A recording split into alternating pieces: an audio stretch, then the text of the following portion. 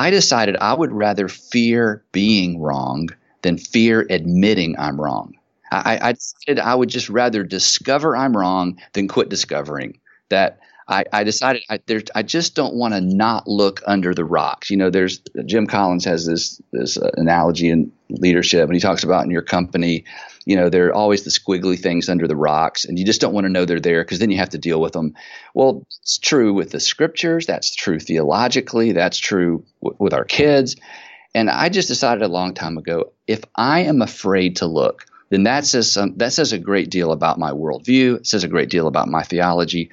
So I would just rather fear being wrong and living my life being wrong than living with the fear of admitting I'm wrong. An ordained minister has decided to give up God for a year. How the heck do you just up and become atheist after being a pastor? What I'm most worried about right now is figuring out how I can live openly and honestly. I am finally free to be me. I have no idea how to find friends or become a part of a community that's not religious. What does life look like after church, after religion, after God? That's it in a nutshell. This is the Life After God podcast, a conversation on the space between belief and unbelief and beyond, with your host, Ryan Bell. Hey everyone, this is Ryan Bell. Welcome back to the Life After God podcast. Welcome back indeed. It has been a little while, but I think you'll agree that the Life After God podcast is back with a bang after you hear today's conversation. The interview that you're about to hear has been in the works for months. My guest today is Andy Stanley, senior pastor of the North Point Community Church in Atlanta, Georgia. But before we get to that, a brief explanation about why the podcast has been dormant the past several weeks. The short answer is that there have been a number of challenges in my personal and professional life, and I simply didn't have the time or the space to do the show.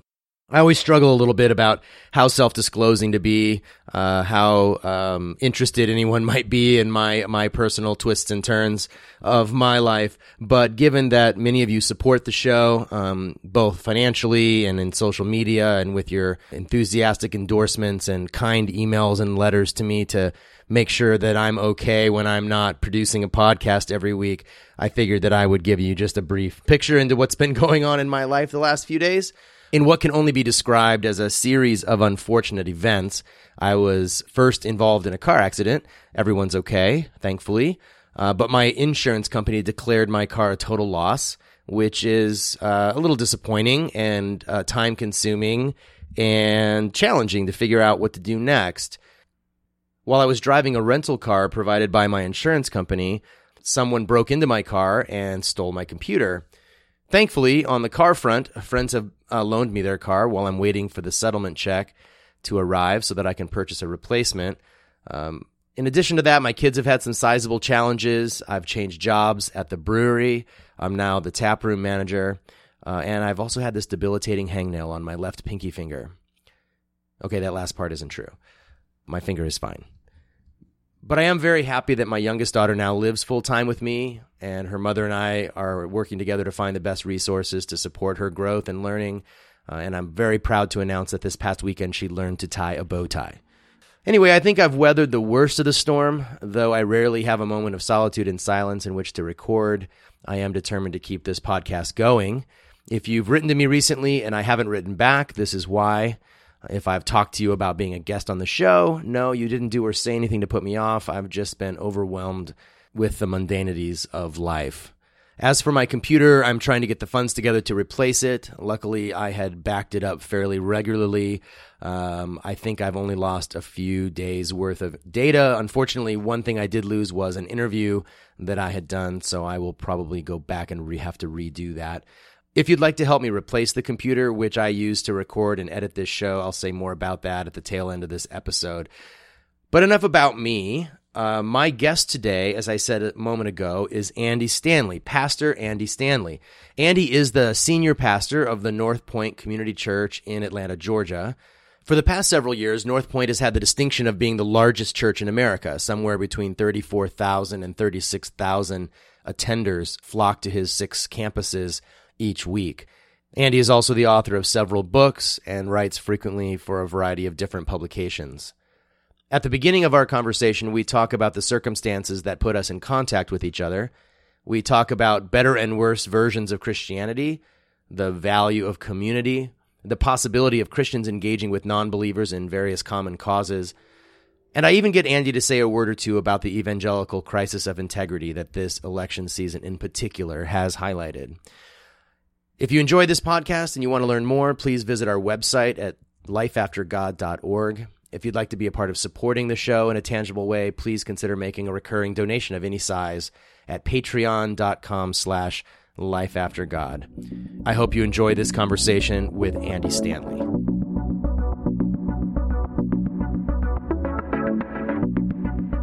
Andy Stanley, welcome to the Life After God podcast. Thank you, Ryan. This is I've been looking forward to this, and thanks for working it out. Yeah, I've been looking forward to it too, and it's a privilege for me to chat with you. And so I wanted to just sort of jump into maybe how we got connected. I think if I'm remembering the story correctly, you were speaking at a conference on leadership to Christian leaders and referred to my podcast, and someone tweeted about it and tagged me in that, and we started a conversation from there. And I have to say, like, when I first heard about it, I thought, why is Andy Stanley listening to my podcast? Why is he talking about it? Yeah, that was actually... admitting it out loud, yeah. Yeah, it was last spring. And you know what's funny, Ryan, is I have mentioned the podcast, but not by name before, and people will come up afterwards or, direct message me and say, hey, what's the name of that podcast? So I've been talking about it for a while, but that was a Catalyst West Coast event last spring, and I mentioned the name of the podcast really to save myself from having to answer that question later because I talked so positively about it. And so we got in touch and you invited me to be on the program, and I thought, gosh, that's kind of risky for him. And then my staff reminded me, no, it's risky for you. So we're both out here on the edge of our reputations. So we'll see what happens. Yeah, no, I really appreciate that. And before we get into any more about that sort of end of the conversation, I'd love to go back to, and one of the things I do on this show with almost every guest is just to go back and ask about your earliest religious memories, the way that you first became sort of aware of your spirituality or your religious impulses. What was that like for you? And I guess another way to say it is, how did you become a Christian? Yeah, my story is probably like a lot of the folks that listen to your podcast and even some of your guests. I was raised in a Christian home. My dad's a pastor, famous pastor in some circles. I was in a Christian kindergarten, and a lady named Aunt Pat had everybody sit on her lap, and you had two options. You could ask Jesus in your heart, or you could thank Jesus for dying for your sins. Those were your only two options.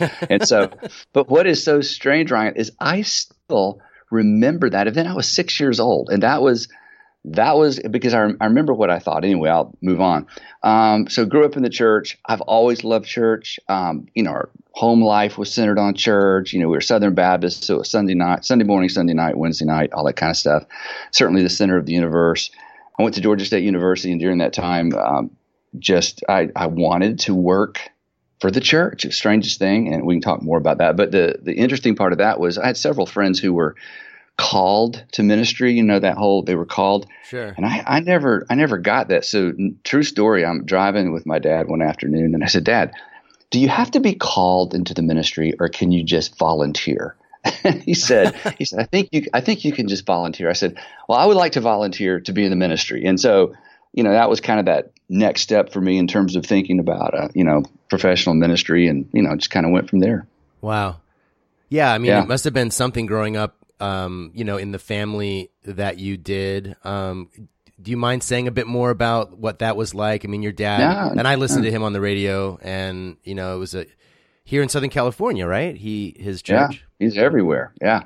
What was that experience like growing up in the kind of in the spotlight of the Christian world? Well, it's interesting. You've had a couple of other guests who grew up in probably similar ways that I did. But, for me, it was so normal. It was it was the only thing I knew, so it didn't seem unusual. And so, through the years, people say, "What's it like to be Dr. Stanley's son?" I'm like, "Well, I don't know. It's the only family I know." I think that the interesting and maybe relevant parts for our conversation is, when I was late in high school, my parents' marriage was a troubled marriage. And eventually, I guess when I was 40-something years old, they eventually got divorced. And so that was an interesting thing, I think, in terms of watching two very committed Christians. I mean, my dad's a pastor. My mom was a trained counselor. And so here I am in this Christian home and watching two Christians. I couldn't blame it on, wow, if my parents would just become Christians, things would be different. I think that certainly was those were defining moments for me and my sister as we watched two very committed Christians struggle in their marriage, like many Christians do, like lots of people do. But for me and for my sister, she's 3 years younger than me, it never really put a dent in my faith. And it's one of those things that certainly could have. And even looking back, I wonder why it didn't. But even through those, very tumultuous times, that never really put a dent in my faith. So that was kind of an interesting, I think, facet of growing up. My parents were great in the sense that they never pressured us in our faith. They defended us when we were just goofy, normal teenagers. There was almost virtually no legalism in our family growing up, which is unusual because, as you know, legalism it's just so deadly. And then again, listening to some of your guests, and my heart just would break as I listened to their stories. Self-righteousness can be so ugly. There was not a lot of self-righteousness, and I didn't grow up in a very anti-scientific kind of faith. So a lot of those things I think that create a wedge and drive people away. Fortunately, my parents were great. We just didn't have a lot of that. Well, that's cool. I mean, I remember too, like growing up in a pretty tumultuous childhood, and of course, growing up in the church, you are constantly encountering interpersonal conflict. I mean, it's just unavoidable. Anytime people spend that much time around one another, there's going to be conflict, and I just never remember feeling the impulse to blame God for any of that. I just felt like, well, obviously God is righteous and we're unrighteous, and so of course we're going to get into these squabbles. It never occurred to me to say, well, it's God's fault that God's people can't get along. I just figured it was God's people's fault that they couldn't get along. So I never wrestled with that either. I mean, I certainly met some not great Christians, that I didn't want to be like, but I somehow never felt like I needed to pin that on God either. Yeah. So when we first started chatting and spoke on the phone briefly before, we talked a little bit about your interest in deconversion stories. And I know I'm not jumping ahead a little bit here now in the story, but I'm curious about your interest in that, my podcast, but you've talked to me about other, books or articles that you've read, perhaps other podcasts you listen to that focus on that. And I think my main curiosity in talking to you when I first found out about that was just a curiosity about why. Like, what is that about for you, and what does that mean to you? Well, like we talked about before, through the years, I've read dozens of blogs and emails, letters from people who's either have deconverted themselves, or a lot of times it's parents saying, "Hey, what do I do? What do I say to my son, my daughter? They went off to graduate school, they've lost their faith." So this has been super interesting to me forever, and I don't really understand why it wouldn't be interesting to anybody who does what I do, anybody who's sort of in the business of helping people, gain faith, reclaim faith, maintain faith, whatever it might be. But as I've lived, but one of the reasons I love your podcast is it's the stories, and as I listen, I generally have one of three responses. One, I think, well, gosh, if that had happened to me, I would have lost faith as well. I mean, who could blame people, especially some of the extreme stories that you've done such a great job unpacking. And by the way, before I forget, you really are good at this, Ryan. And a lot of us listen to lots of podcasts and lots of interviews, but you really are good, and you've done a great job at bringing your story in when it's appropriate, but not making this all about you and your story. And I just think it's fabulous. But anyway, I listen and I think I would have lost faith as well. The second response sometimes I have is if I were raised with that version of Christianity, because as you and I know, because even our versions of Christianity that we grew up with are different. I think if I had grown up with that version of Christianity, I would have lost faith as well. In fact, I sometimes secretly cheer these people on. I'm like, I am so glad you let go of that view of God, even if it kind of leaves you wandering in the wilderness for a bit.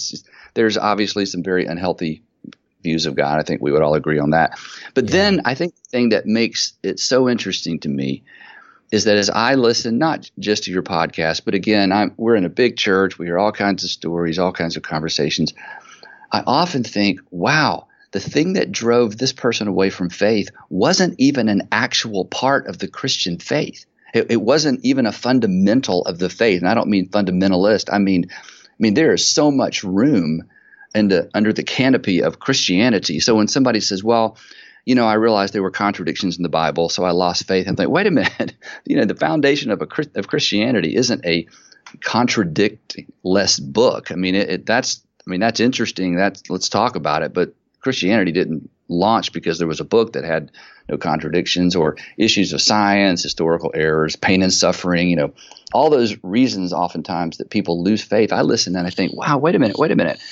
Hey, that's real. That's something to talk about, but that's not a reason to, abandon Christianity. So, those are just some of the responses. And again, because I want people to embrace faith, I think it's super interesting and super important for people like me to hear those stories, not just the ones in our churches and, through parents and grandparents or college students who come back after a semester of college and now they know everything and they've, abandoned faith, but these broader stories. And to your credit, to bring in people, thoughtful non-believers, the authors, the people who've really, really thought it through, because agnosticism, atheism tends to attract, I hate to say this, maybe brighter people, more thoughtful people, more scientifically oriented people. And you've done such a good job blending both the personal and, the more thoughtful. I just think your podcast is a great resource for people on both sides of this conversation. I can't tell you how much that means to me, because I feel like, one of the compliments that I occasionally get that I think is the most meaningful is when someone says some version of, that I'm a bridge builder, and because I felt like even when I was in ministry and now post Christianity for me, one of my interests, maybe one of my main interests, is in building bridges of understanding between people that find themselves in different places. And I think that when we're talking about scientific truth, objective reality, mathematical truth, there is a kind of capital T truth, but I often feel like, and the way that these stories get at what truth is about, like each person has, in another sense, their own truth, their experience of the world through their lenses, through their experience. And it's often not a debate about who's right and who's wrong, but about hearing an authentic story of a person's life and saying, as you've just said, oh man, if I had been in those shoes, I'd probably be right where they are. So exactly, yeah. It's not a matter of saying, well, they're wrong or they're right. It's like, well, their story lived out in the way that they've lived it. And I've even felt, when I was a Christian, I thought, the mercy of God, if God's judgment is anything like what a lot of Christians think it is, if the God that I believed in is real, God would encounter some folks like that at the end, whenever the end is, and say, I don't blame you, Right. In fact, some people have said to me, like, Ryan, what if you're wrong? Like, what if you've gone through this whole thing and there is a God, and you get to the end of your life and you meet God, in judgment or whatever, again, whatever that means. And then, and he says, oh man, you blew it. Like, you were wrong. What will you say? And I think my argument would be, look, you gave me this brain and I used it and I came up with the wrong answer, so shoot me. Like, and I think God would respect that. Like, the God that I would want to believe in would say, congrats on using your brain. And I certainly left a trail of breadcrumbs that was easily lost. Yep. So, well, the breadcrumb, I think the breadcrumb trail, I think, is a fabulous analogy. I use it all the time. In fact, my wife, Sandra, we're heavily into foster care. Our churches are, and Sandra and I have a 17-year-old, she's about to be 17-year-old foster daughter that's been in our home for a long time. And so, raising your own kids is one thing. We have 3 kids, 1 out of college, 2 in college. But raising your own kids is one thing. Having someone who comes into your home from a completely different worldview and being people of faith, like we are, that, the temptation is always to dump the entire bread truck on a person. And we have seen, not just with our foster daughter, but just in the types of ministry we do, it is breadcrumbs. It's, hey, I can't make somebody believe something. In fact, I can't make someone not believe something. Right. But to place those things in front of people that we pick up and go, this is something to consider. This is something to factor in. I think at the end of the day, that's really how the whole thing works anyway. And maybe we fool ourselves into thinking that, these powerful sermons we preach and these extraordinary podcasts that we put out there, but it really is an individual journey like you just described. And I love the breadcrumb analogy. And hopefully this conversation will be that for somebody. That's right. Yeah. Well, I want to go back to something you said a second ago, because you were talking about versions of Christianity or images of God that I think atheists and Christians, some certain Christians alike, would agree are damaging images of God or damaging versions of Christianity. And it made me wonder, so if you're a preacher and you think about this all the time. So what's your elevator speech? What's your short version of what is the fundamental, and again, like you said, not fundamentalist, but the core aspect of a Christianity worth caring about? Well, my not so serious answer is I don't want to give up Christianity because I would have to give up country music. So that's kind of my frontline response. That's awesome. Because I don't think you can be agnostic or atheist and listen to country. I guess people do. I don't know how they do it. So I love country music. So that's my first non-serious answer. But for me, the epicenter of my actual faith in terms of faith experience and my thinking is the resurrection of Jesus. And that's certainly not original with me. I mean, anybody I think that takes the book of Acts seriously or the gospel seriously, that is the event. That the foundation of my faith is not a book. It's not an inerrant book. It's not an infallible book. It's not a book at all. It's an event that Christians believe took place in history. And from that single event, everything unfolds and it becomes the filter, through which we interpret history and a whole lot of other things. So for me, and obviously that was something I came to later. In fact, one of the things that would be kind of fun to talk about, I guess, is, because you're excited about talking about your own journey. But again, I grew up like most people with a very childlike faith. I mean, my parents said, Santa comes on, Christmas morning and Jesus is coming back, and you just believe all of it, right? Right. And at some point along the way, in fact, Karen Armstrong, I don't have this quote memorized. I need to memorize this quote. And I love Karen Armstrong. And she has this great quote about we're introduced to, this isn't the exact quote, we're introduced to Santa Claus and God at about the same time.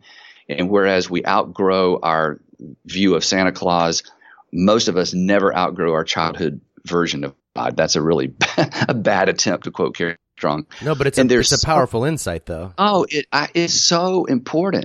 And so I'm constantly, when I preach and teach, saying to folks, part of my responsibility is to help your faith grow up. You cannot hang on. In other words, childhood faith, or not childlike faith, but childhood faith cannot withstand the rigors of adulthood. It just can't. Ask any college sophomore who's comes home. They went to college with a Sunday school faith and they came home with lots of questions and lots of skepticism, and mom and dad are like, call the preacher. And so, one of the things I think that people in my role don't do very well is help people's faith grow up. But as you know, because you were a pastor a long time, the challenge in that is you have to challenge some childhood presuppositions. And most adults really don't want their faith to grow up. They have a box and it works for them, and don't mess with my box. And if you mess with my box, you're a liberal and perhaps you shouldn't be in ministry anymore. That's somewhat extreme, but you you have delved into those very stories as men and women in ministry have begun to think outside either their denominational box or whatever box it might be. But that's my responsibility as a pastor, is to help people's faith grow up. And when it doesn't, it just collapses under the reality of science. It collapses under the reality of just adult life, of varying worldviews. I mean, as soon as a person leaves this country and interacts with different cultures, you realize how big the world is and how a simplistic faith really, it just up under the, under reality. So that's kind of an approach I take, because again, there are multiple versions of the Christian faith, and I just think some of them should be abandoned. So, yeah. And what is for you, how do you evaluate those? I mean, because this became a challenge for me as a minister. I was raised in a pretty fundamentalist religion and served in that same denomination my entire pastoral ministry. And for us, in fact, officially, the Seventh-day Adventist Church does not believe in a perfectly inerrant Bible. One of our founders fairly famously said that God is not on trial in the Bible. God's words are not, it's an anthropomorphism to kind of think about God speaking in human language. And so we never had this hang up about verbal inspiration in the Adventist Church. And yet in actual practice, people did sort of revere the Bible almost in lieu of Jesus. And but then, when I started thinking about it more, what resources do we really have outside of the Bible and our own personal experience for evaluating truth claims or evaluating versions of Christianity or versions of the gospel that may or may not jive with our own sort of internal compass, our moral sensibilities about what's right and wrong or what's useful or not useful? That was a long question. I'm sorry. I tend to ramble. No, it was good. It was I left good. off asking a question and started preaching, I guess. You're exactly right. And that's and again, you pastored for so long, this challenge. You're sitting at home, and here comes Sunday, right? And you got to have something to say that they've never heard before, never heard in a way they've heard this before. And yet there are guardrails. You can only go so far left, so far right. And you got to make this interesting. And then you feel the weight of responsibility to help people grow in their faith or mature in their faith. And you're right. There aren't resources in the way that we traditionally think about resources. But that's the challenge. I mean, that's the, hey, put on your big boy pants and, lead these people, pastor these people. But there is not a lot of help unless, again, a pastor is working within a very rigid system where all the questions have already been answered. We just regurgitate those answers week after week after week after week. Most people are absolutely fine with that because we all want certainty. But the challenge of leadership in business, the challenge of leadership in church, the challenge of leadership is always the issue of uncertainty. If everything was certain, there would be no need for leadership. Uncertainty, I tell leaders this all the time, uncertainty is your job security, because uncertainty cries out for leadership. And I believe that's true theologically. I think that's true within the local church. But having a broad enough parameters, having the guardrails far enough apart to where there's room to navigate the uncertainty both in the Christian faith, in parenting, and marriage, and so many things, it's super important. And one of the advantages that I have is, 21 years ago, I started a church, and we're not part of any denomination. So I kind of cheated. We kind of created our own box, and our box has morphed through the years. But the reason we did that, or the reason our original team decided to do that, was we really have a passion for people developing personal faith. And oftentimes when you show up with, the preconceived box, it puts people off, which I get. That's what we did, everybody, but it has certainly given us some running room, and it has certainly given us some broader parameters. And when I listen to your story, or listen to what's David's last name? He was early on in your podcast history. David Hayward, is that right? Yeah, the Vineyard pastor. And I'm super, familiar with the Vineyard movement, and listening to his story and hearing his story and thinking about that within the context of Vineyard theology, I thought, wow, it's broader than some, but still I could just feel his pain as he was attempting to be honest within the context of a specific, denominational or theological framework. So yeah, it's interesting. That was a long answer to your my long question. Sorry. No, it's great. And I so resonate with that because I can remember one of the first times I became aware of my agnosticism around, for example, just to pick one, heaven and eternal life, and I remember listening to this preacher that was, waxing so confident about all of these things. Yep. And I thought, the funny thing was, like, in the Adventist church, we teach soul sleep. And so, and I still say we. You notice I catch me saying we. So still part. I wasn't going to bring that up. Still part of my background. It's still part of, my history. And so, this preacher was really trying to use the Bible to show that everybody that thinks that you go straight to heaven or straight to hell after you die is wrong, and our way is the right way, that we, show that person is resting in the grave until Jesus comes. It's very fine, kind of fine-grained argument. And I thought, how can he be so sure? Because there seem to be Bible verses on both sides, and all of this kind of thing. So I am familiar with that desire for certainty, and the way in which our actual experiences of life come up against the things that we've been given with a great degree of certainty through our traditions or through the scripture or through the way we had the scripture interpreted for us as children and so forth. And that's where the tension, it seems to me, society is always moving along. One would have to, we would have to debate whether it's progressing or regressing depending on one's political views. But society is moving, in flux all the time. And, our traditions tend to be fairly static, and it creates that kind of tension, it seems like. And that's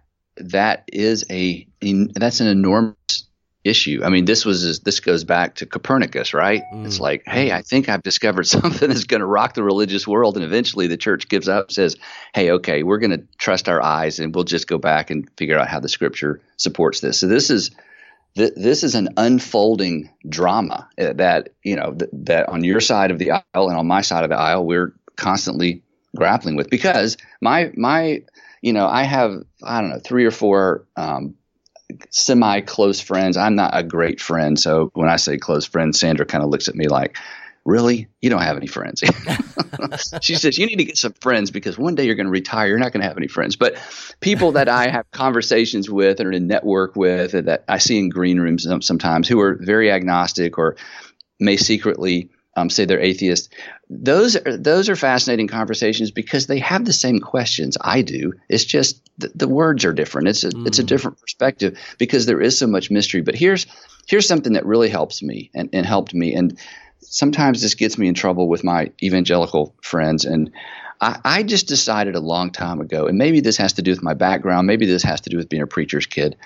I decided I would rather fear being wrong than fear admitting I'm wrong. I decided I would just rather discover I'm wrong than quit discovering. That I decided I just don't want to not look under the rocks. There's Jim Collins has this analogy in leadership, and he talks about in your company, there are always the squiggly things under the rocks, and you just don't want to know they're there because then you have to deal with them. Right. Well, it's true with the scriptures. That's true theologically. That's true with our kids. And I just decided a long time ago, if I am afraid to look, then that says a great deal about my worldview. It says a great deal about my theology. So I would just rather fear being wrong and living my life being wrong than living with the fear of admitting I'm wrong. Now, that puts me in a pretty precarious position as a pastor because every 7 days or so I have to get up and be confident and clear. And yet, as you do such a great job on this podcast talking about dealing with just being honest with myself and neither allowing myself to be misled or intentionally or unintentionally misleading other people. But even with that tension that I live with every single day, I just would rather fear being wrong than admitting I'm wrong. Because you've seen this. The moment a man or woman decides I can't be wrong, I can't be caught being wrong, they stop learning. They stop growing. They have just put a lid on their own personal development.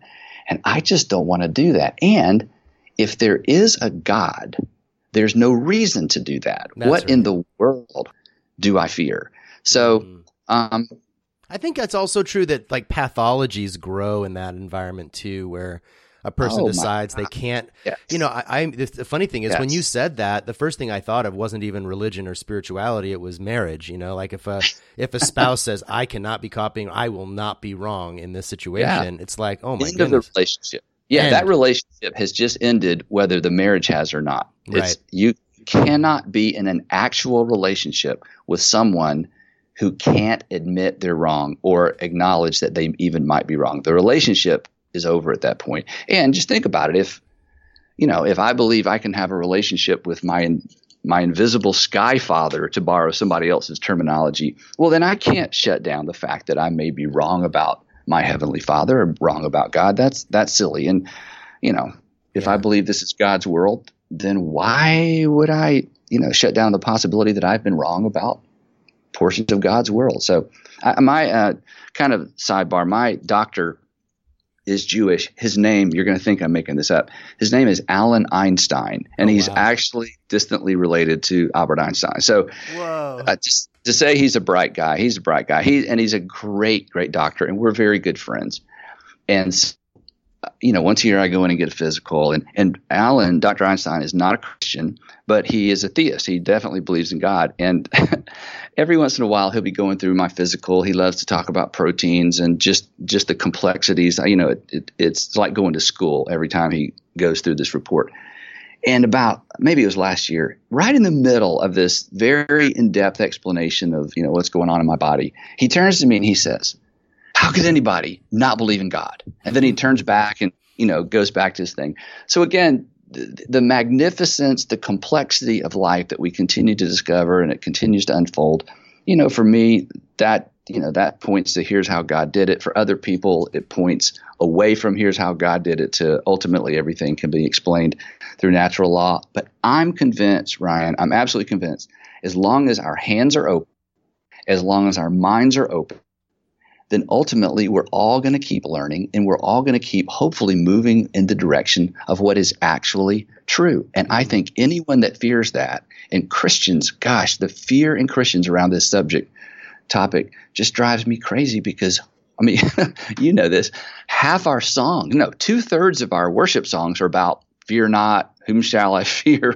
why are we afraid? Then I'm like, yeah, but then you close down your mind in the face of new information. And so anyway, that's just kind of my take, and I don't know if that's just the rebellious preacher's kid in me still talking, but I feel like it served me well, and it has certainly allowed me to have a broader circle of relationships and hopefully influence than perhaps I would normally have. So, well, I think there is not everything boils down to data and numbers, but your church and in all of its locations is.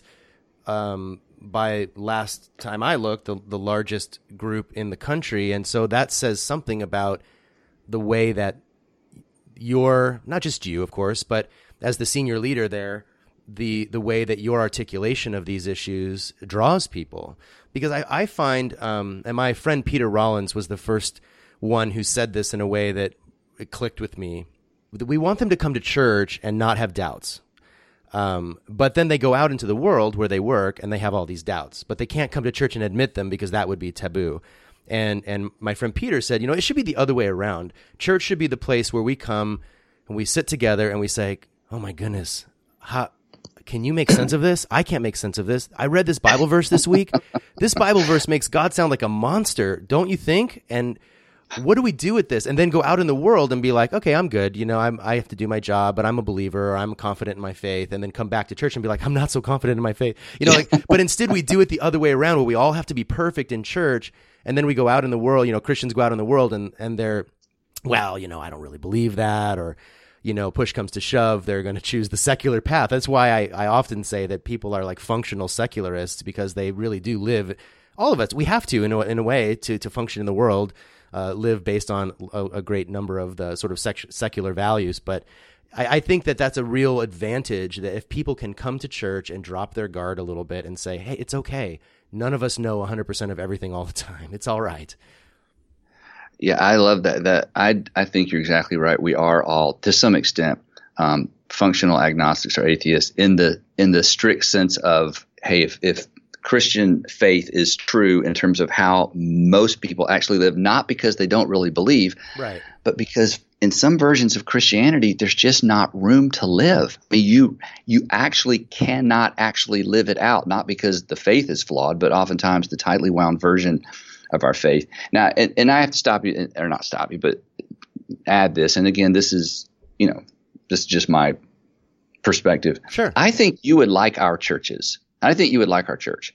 It's because we have worked so hard, and we're not perfect because I'm there, first of all, but we're not perfect because it's a lot of people there. But the way we do things, we so value story, and we so value people's personal experience.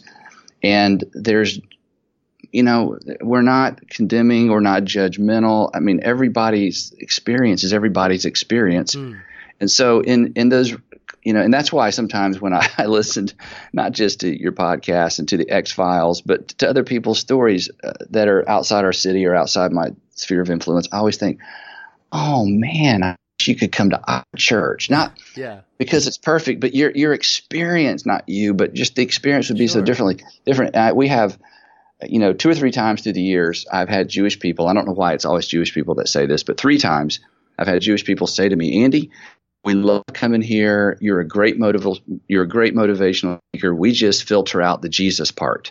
Yeah. And I'm like, that is not offensive to me. I'm like, wow, you have found community here. Your kids like it here. And of course, as a Christian, I'm thinking, yeah, you just sit here long enough. That Jesus part's going to break through someday, which I actually believe. But I don't feel compelled, to arm wrestle them to the floor to convince them, because I can't convince anybody of anything. And I don't have the ability to make someone believe or disbelieve. And I before I leave that, I think it would be fun, maybe not today, to talk about, or you could probably get somebody who's an actual expert on this to talk about just the issue of belief, and that whole migration when somebody wakes up one day. And this is something I try to explain to our leaders, that I don't think there's a point in time when people don't decide not to believe, or then they decide to believe. You wake up and realize, oh my gosh, I don't believe. I don't know when it happens.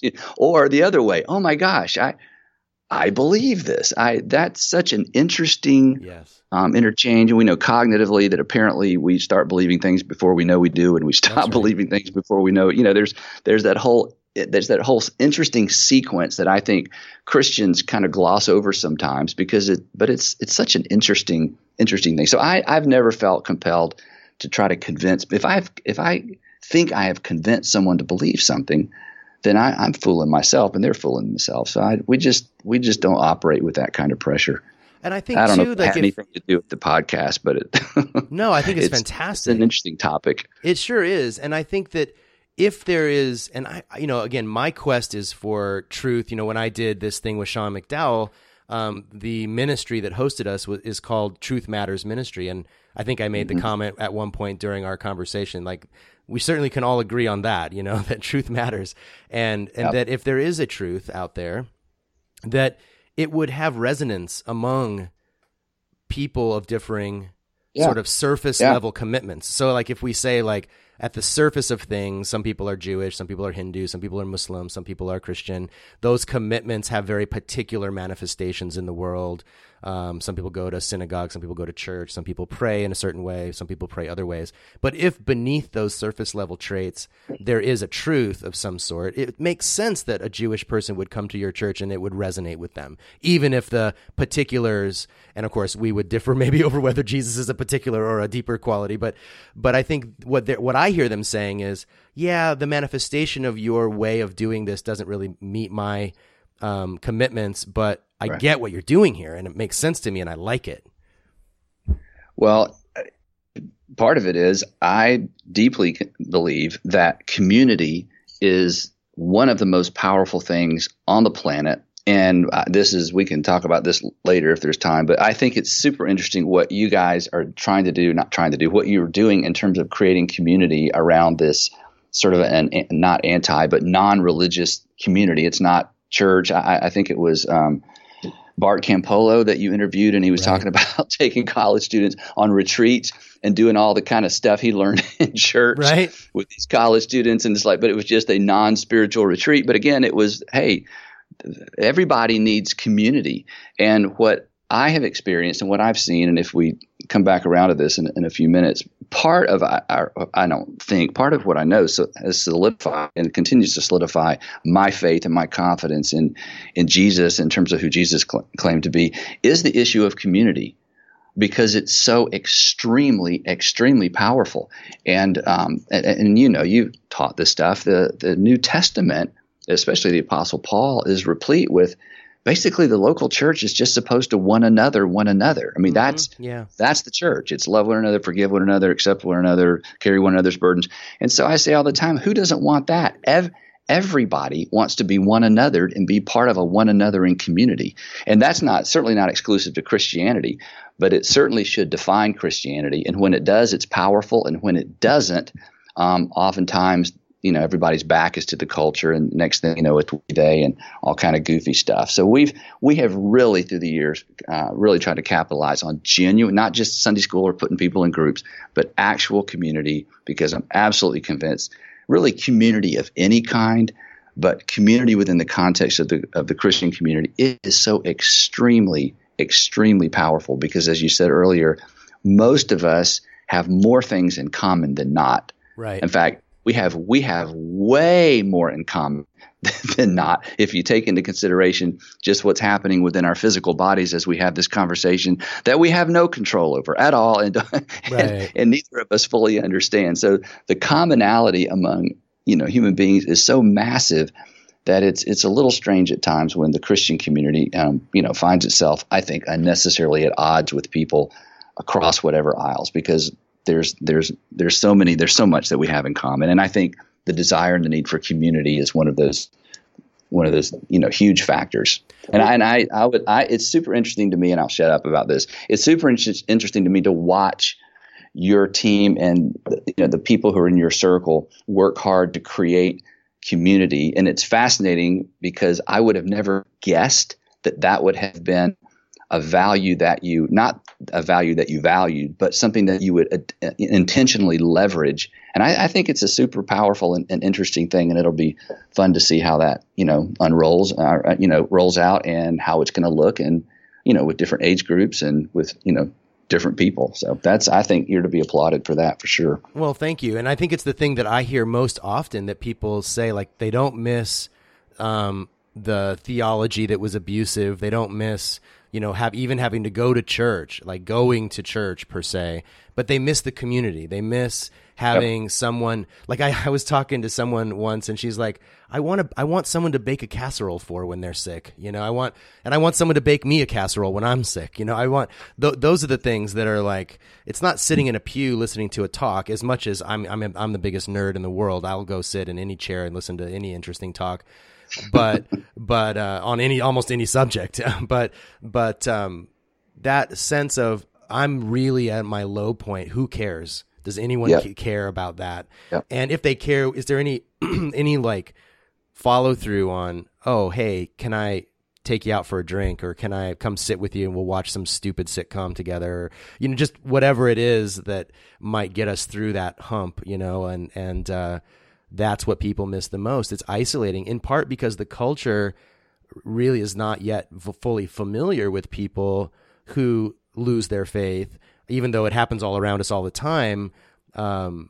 There's a stigma around it still, to such a degree that people have lost their marriages, their children, their neighborhood relationships, their jobs, over just simply saying, you know what, I don't think I believe this story anymore. And so then what naturally should happen, it seems to me, or what not maybe should, but what does happen, is that people find one another in that space where they say, oh, that happened to you too. Oh, it's like a recovery group, where you're like, oh, I've been through that crisis. Have you? And yes, I have. And let's talk about it, And I think churches that are doing what churches are designed to do that well. One of the big knocks that we get, of course, is because we're a mega church, Right. But all we are is we're a whole bunch of people who have found community, and we just all show up at the same places for an hour and 5 minutes on Sunday to worship. But at the end of the day, the reason that what makes our church a church is exactly what you just talked about. It's, hey, I found my people. Somebody cares for me. There's somebody that's going to be there for me. And in our case, because I just think this is the New Testament mandate, whenever we have an opportunity to reach out beyond our theological, guardrails or our belief system, and to love a person who's outside our particular version of the Christian faith, that's even more our responsibility. Not with a hook at the end, not with a, and by the way, and do a gospel presentation. I'm just, no strings attached love, no strings attached compassion, no strings attached generosity. It may be the most powerful force on the planet when somebody does something for me and there really is genuinely nothing in it for them.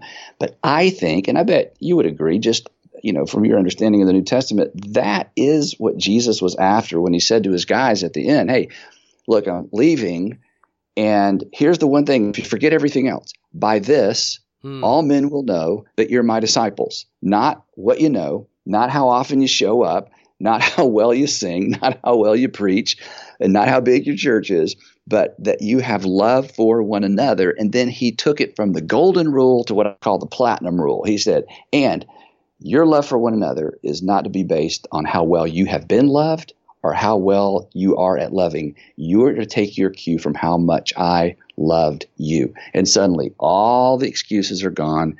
And as a Christian, at the epicenter of Christianity is my willingness to sacrificially love another person and to do for others what others aren't doing for them, to do for one what I wish I could do for everyone. It's the way I say it. And again, I don't think for a minute this is an exclusively Christian value, and I'm not even trying to use this as a proof of anything. Sure. But as you know, my gosh, the reputation of the church would be light years ahead of where it is if the church had kept that as the primary mandate rather than some of the other goofy things that we get all caught up in. And to your point earlier, that is the common ground. That's the common ground for humanity. Again, who doesn't want to be in a one another, community? So that's something these 21 years I have just pounded on that nail over and over and over and over and over. And it's work. So yeah, that's fantastic. And none of it's original with me for sure. So no, of course. And my last sermon as a pastor, which was somewhat a sad to even say right there. Right. My last sermon as a pastor, and it was on because we as Seventh-day Adventist, our church met on Saturdays, so it was the Saturday before Easter. So it was Holy Saturday, that day that, as the story is told, Jesus was dead in the tomb. And it was my last sermon. A lot of things died that day. So it was interesting because I spoke from 1 Corinthians 13, and it's something that had been percolating in me for about a year and a half. And, this final triptych that Paul, uses, this faith, hope, and love. And it had never occurred to me, and I'm sure this may not have been Paul's intention or whoever wrote it, but for me, there was a kind of cascading effect where faith had let me down, like I couldn't believe these unbelievable things anymore. And then hope was the thing that kept me going. And I had a few experiences both in, a kind of world conflict situation that I had been an observer in, and some other issues in my life. Hope, I felt kind of hopeless. And then it occurred to me as I'm reading this thing again that love is the thing that lasts. He says this is of these three, the one that remains is love. And even when your faith fails you and hope seems foolish, you can still love people no matter what you believe. And this is where this is such a good segue into one of the things I wanted to ask you is how you feel about building this type of community that you've spoken so beautifully and eloquently about between religious people, especially Christians, since that's your area, and secular people. Do you see a way in our increasingly secularizing country for Christians and secular folks to intentionally create, at least, if not the kind of community that you have in mind, at least in the short term, at least bonds of partnership in common cause and that type of thing? Absolutely. In fact, it's interesting you ask that question. We do a campaign every year. It's called Be Rich, and there's a reason why we call it Be Rich. I named it that. Long story, actually a short story, but maybe not all that interesting. And every year, I just felt years ago that I wanted our churches to be public in their support of what is making a difference in our communities, not through faith-based organization or faith-based charities, but through the best charities. So every year, we have a whole team. These are staff members now. This thing's gotten so big that go out into our various communities around our local churches, and we find the best charities, the people who are knocking out of the park in terms of the homeless, school mentoring, foster care, whatever it might be. And we raise a bunch of money, and we just deliver really, really big checks to these organizations that are making an actual difference. Some of them are faith-based. Many of them are not. And if I can brag for just a second, this is our 10th year. We launch it this coming Sunday. And this year we will pass the $25 million mark that we will have given away to charities in our communities around the Atlanta area. Whoa. Which $25 million, I know, it's a lot of money. In fact, it's worth me being a Christian just to be able to leverage that kind of generosity. Yeah, I don't disagree with you. I mean, it's really fabulous. But what's so cool, it's not just the money. These are organizations that we're involved with year-round. We send volunteers. But once a year for 3 Sundays, I bear down hard and I say, hey, we're going to do for one what we wish we could do for everyone. These are rock star charities. Here's what they do. And then, I mean, how not brilliant is this? I just look into the lens at all of our Atlanta area churches and some of our dispersed communities and say, everybody today, you give $39.95, a one-time gift of $39.95. Well, people give way more than that. And so we usually give away $4 to $5 million a year after this thing has gotten cranked up. But and my point is that, and we're not the only church that does that kind of thing. We're not here. But the point is, we're not looking for faith-based organizations necessarily. We're looking for the best organizations. So when we show up with these checks, we're talking to people who are non-religious, different religion, great charities. They hire whoever helps them get the job done. They're not asking faith questions. And it has done so much in our various communities to, again, bring together people who don't necessarily agree around faith issues, but who care for people, who want to have great organizations and do great things in their communities. And again, no strings attached. Generosity is a super powerful thing. The other answer, or the other sort of switching gears, and we haven't rehearsed any of this, so you may disagree with this next thing, but last in January, I knew we were about to have, it didn't take a rocket science to figure out we were about to have a really tumultuous year as a nation as we moved into this election. I had no idea how crazy it was going to get. So in January, I preached a sermon called Avoiding Election Infection. Now, our churches are not primarily Democrats or Republican. We have everything, and we work hard to keep it that way. This is super important to us. And so I said to our congregation, look, we're not going to allow what happens this year in terms of the election to divide us. Actually, we're going to capitalize on it. And my simple point was this: our common ground is not our political party, but our common ground as Christians is simply this: we may not agree on what's best for people, but we have to agree that what's best for people is best. That's it. That's the common ground. We may not agree on what's best for people, but we have to agree what's best for people is best. Well, that's a very, very broad message. That's not a religious message. Right. That's a community message. That's a national message. Well, I would call it a humanist message in a way. Yeah. And I don't want to peg you with that label necessarily. No, please don't. No, but it is. It is. But it flows. Not exclusively. This isn't an exclusive truth claim, but it certainly flows from the heart of the gospel. If we really believe John 3:16, like for God so loved the world that he sacrificed his son, well, then I think it's safe to say God is for people. If you're willing to pay that high price, for the people of the entire world, then what's best for people is absolutely what's best. So we've kind of pounded that nail kind of on and off all year long to say, hey, we're not going to be politically divided because we have something in common. We all agree that what's best for people is what's best. Let's figure that out together. So answer to your important question, yes, there is so much common ground. There is so much overlap. And, conversations like the one we're having and, other conversations that happen around the country on similar things. The whole racial issue. I mean, good grief, there's got to be common ground around how we heal our racial divide. And that's not a exclusive Christian message or exclusive humanist message. That's just a message of compassion. So, right. Yeah, I think there's lots of common ground, lots of things we should do, lots of things churches should be doing. Yeah, no, I think that's amazing. I'm inspired, and I think that was when I was a pastor, similar vision. I mean, we did all sorts of things to work on issues of social crisis in the city of Los Angeles, and shared common cause with Jews and Muslims and Hindus and atheists and whoever was interested in what's best for people, as you say. Yeah, what's best for people is what's best. And, and I really don't want to, and maybe this is wading onto some thin ice here, but there's been, as a result of the election season, a lot of talk about the future of evangelicalism, mostly as a voting bloc, which I really respect the fact that you don't, wade into that or participate in that narrative.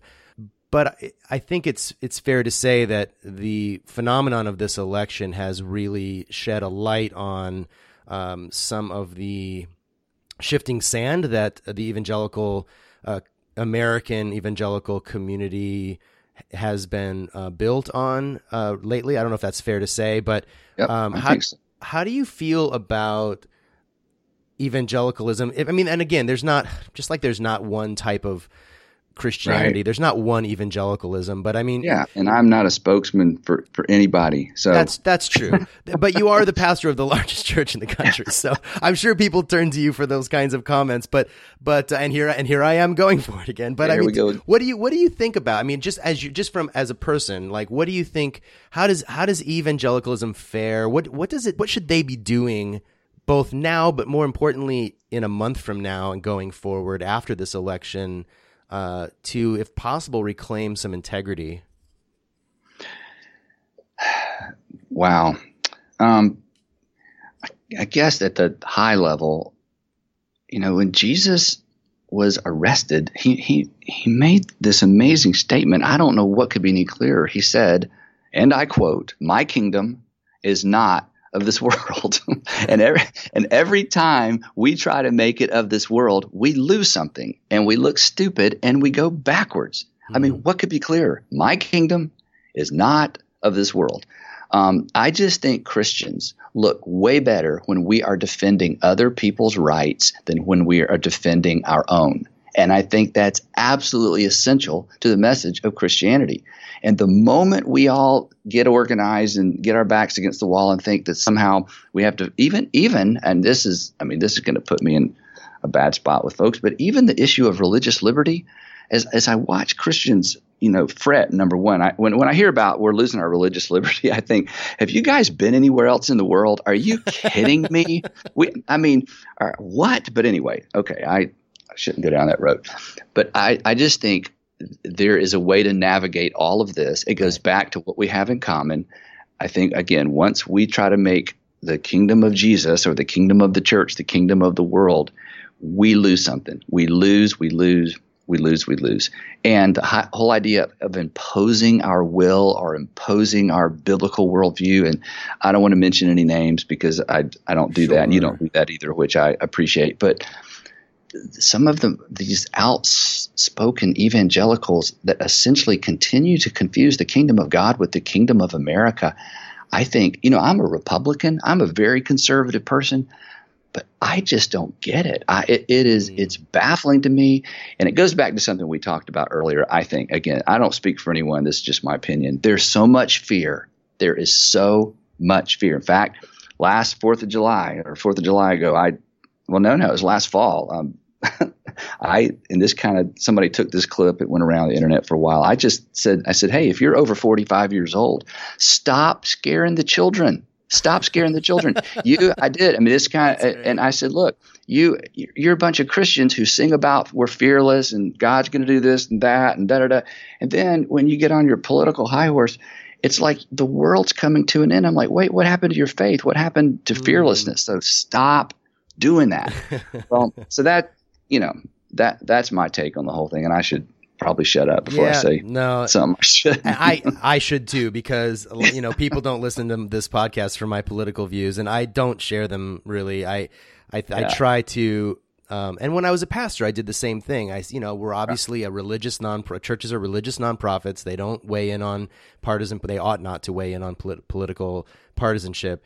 And but the values that are important are values, and I think they are certainly the domain of religious and humanists. And so so I think those are key issues. But no, I appreciate your the broad tent that you've pitched here. This wide open space for people to step into community, to honestly face their questions, their doubts, their fears, their anxieties, and to find fellowship and comfort, and also challenge to live for the sake of others. I mean, to me, this is the heart of any useful religion. I mean, I think religions play a valuable role in our society. They have for centuries and millennia, and they can also get off course, just the way that secular people can get off course, and it's not unique to religious people to try to leverage their ideology for their own benefit, and it's Christians and non-Christians and people of no faith at all do that too. So I love what you're up to, and if I'm in Atlanta, next time I'm in Atlanta, in fact, I'm in Atlanta about once a year because I have a good friend out there who's a partner in the Life After God effort, and I will definitely make an effort to come out there. Well, actually, I should make an effort to come your way because your weather's better. Yeah. Well, if you are in Los Angeles, the next cup of coffee is on me. We can do better than coffee, but yes, love that to. Would be fun. And I just want to say I love talking about this podcast. I think what you're doing is super, super important, and I think your background gives you a extra leverage. And I just appreciate the fact that you're so fair. Even when you interview guests who kind of want to go down a little bit more hypercritical, harsh role, I never sense anger in you or even frustration. You clearly seem to have processed your story and the hurt and the pain and all the junk that I'm sure you faced coming out of the situation you did. So I just commend you on what you're doing. And thanks for taking a chance and let me be a part of this. It really means a lot to me. Well, and I know you've taken a chance, and probably things that you've said can be as you stand up in front of a large audience every weekend, and one phrase can be taken out of context every single week, I'm sure. So you're no stranger to that. But thanks for taking a chance on this one too, and we will do everything we can to stick up for you. I appreciate you coming on the show. Thanks, Ryan. As I said to Andy in the conversation that you just heard, I am so grateful for his time as a very busy person leading a very large organization, but also his courage in coming on this show. Even the name of the show, Life After God, will raise eyebrows among many of his colleagues and other evangelicals around the country and around the world that I'm sure follow him closely. I'm grateful for people of courage like Andy and the way that he speaks so frankly about his faith and about the disappointments that he has with his own faith group, Christians, especially evangelicals in America, and yet how he seeks to define a way of being Christian for himself and his community that is a kind of a way forward for some people. Almost every comment that Andy made could have led to another question, and as you can imagine, I'm keenly aware of what those questions are and how we could have taken this conversation in a variety of different directions. But what I hope that you heard in this conversation today is essentially two pastors talking to each other. One quite famous and very engaged in the Christian community, leading people to Christ, leading people to the church, trying very hard to make the church an influence for good in the world. And on my end of things, a former pastor, someone who doesn't believe in the truth claims of Christianity anymore, but who still very strongly believes that together we can make the world a better, more hospitable, more equitable place for people. And in that respect, I deeply admire what Andy and his staff and church members and his entire community at North Point are doing to do their part. No doubt we will disagree about many things, even many of the specific things perhaps that his church does and stands for. But at the heart of it, I feel like Andy is an honest person, and that's really what matters the most to me. And I'm grateful for the courage, as I said, for him to come on the show and speak so frankly. I hope you appreciated it as well. As I said, of course, there are many things we could have followed up on, and perhaps we will. Perhaps we'll have a different kind of conversation in the future if that opportunity presents itself. But I'm very, very excited to have had the chance to speak to Andy, and more than that, to have the chance to be his friend and to communicate with him from time to time about various different issues that affect our families, our community, our culture here in the United States. I mentioned in the intro to the show that my computer was stolen, and I think nothing has broken my heart more about the recent losses than losing my computer. Thankfully, as I said, I back it up fairly often, but just trying to get my life back together has been a big challenge. And one of those challenges is purchasing a new computer. So if you'd be interested in helping me out with that in any way, I really can't continue to produce the show very successfully without a dedicated computer for that purpose. So I'll put a link in the show notes and on our social media, ways that you can pitch in a little bit if you'd like, and certainly don't feel any obligation to do that. But as a computer that is used for Life After God and for the work that we're doing, it would certainly be much appreciated by me and by Brian as we try to move this organization forward to help more people. If you want to learn more about this or any other aspects of Life After God, you can visit our website at lifeaftergod.org. You can also check out our social media accounts. They're all linked up there at our website. You can find our Facebook page at facebook.com/OurLifeAfterGod. Same handle for Instagram.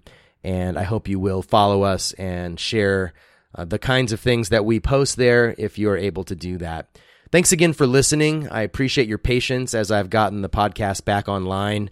If you want to write in and share anything with me about this episode or anything else related to Life After God, you can reach me at ryan@lifeaftergod.org. As always, if you want to support the show, you can go to patreon.com/lifeaftergod. And I am so grateful for everyone's support and encouragement through this difficult few weeks as we deal with the repercussions of the election, which is taking place today. Hopefully, maybe next week we can get some thoughts from various individuals about the election and the results. In the meantime, don't despair. Keep focused on the good, and we'll be back next week with a new episode. Until then, my name is Ryan Bell, and this has been the Life After God podcast.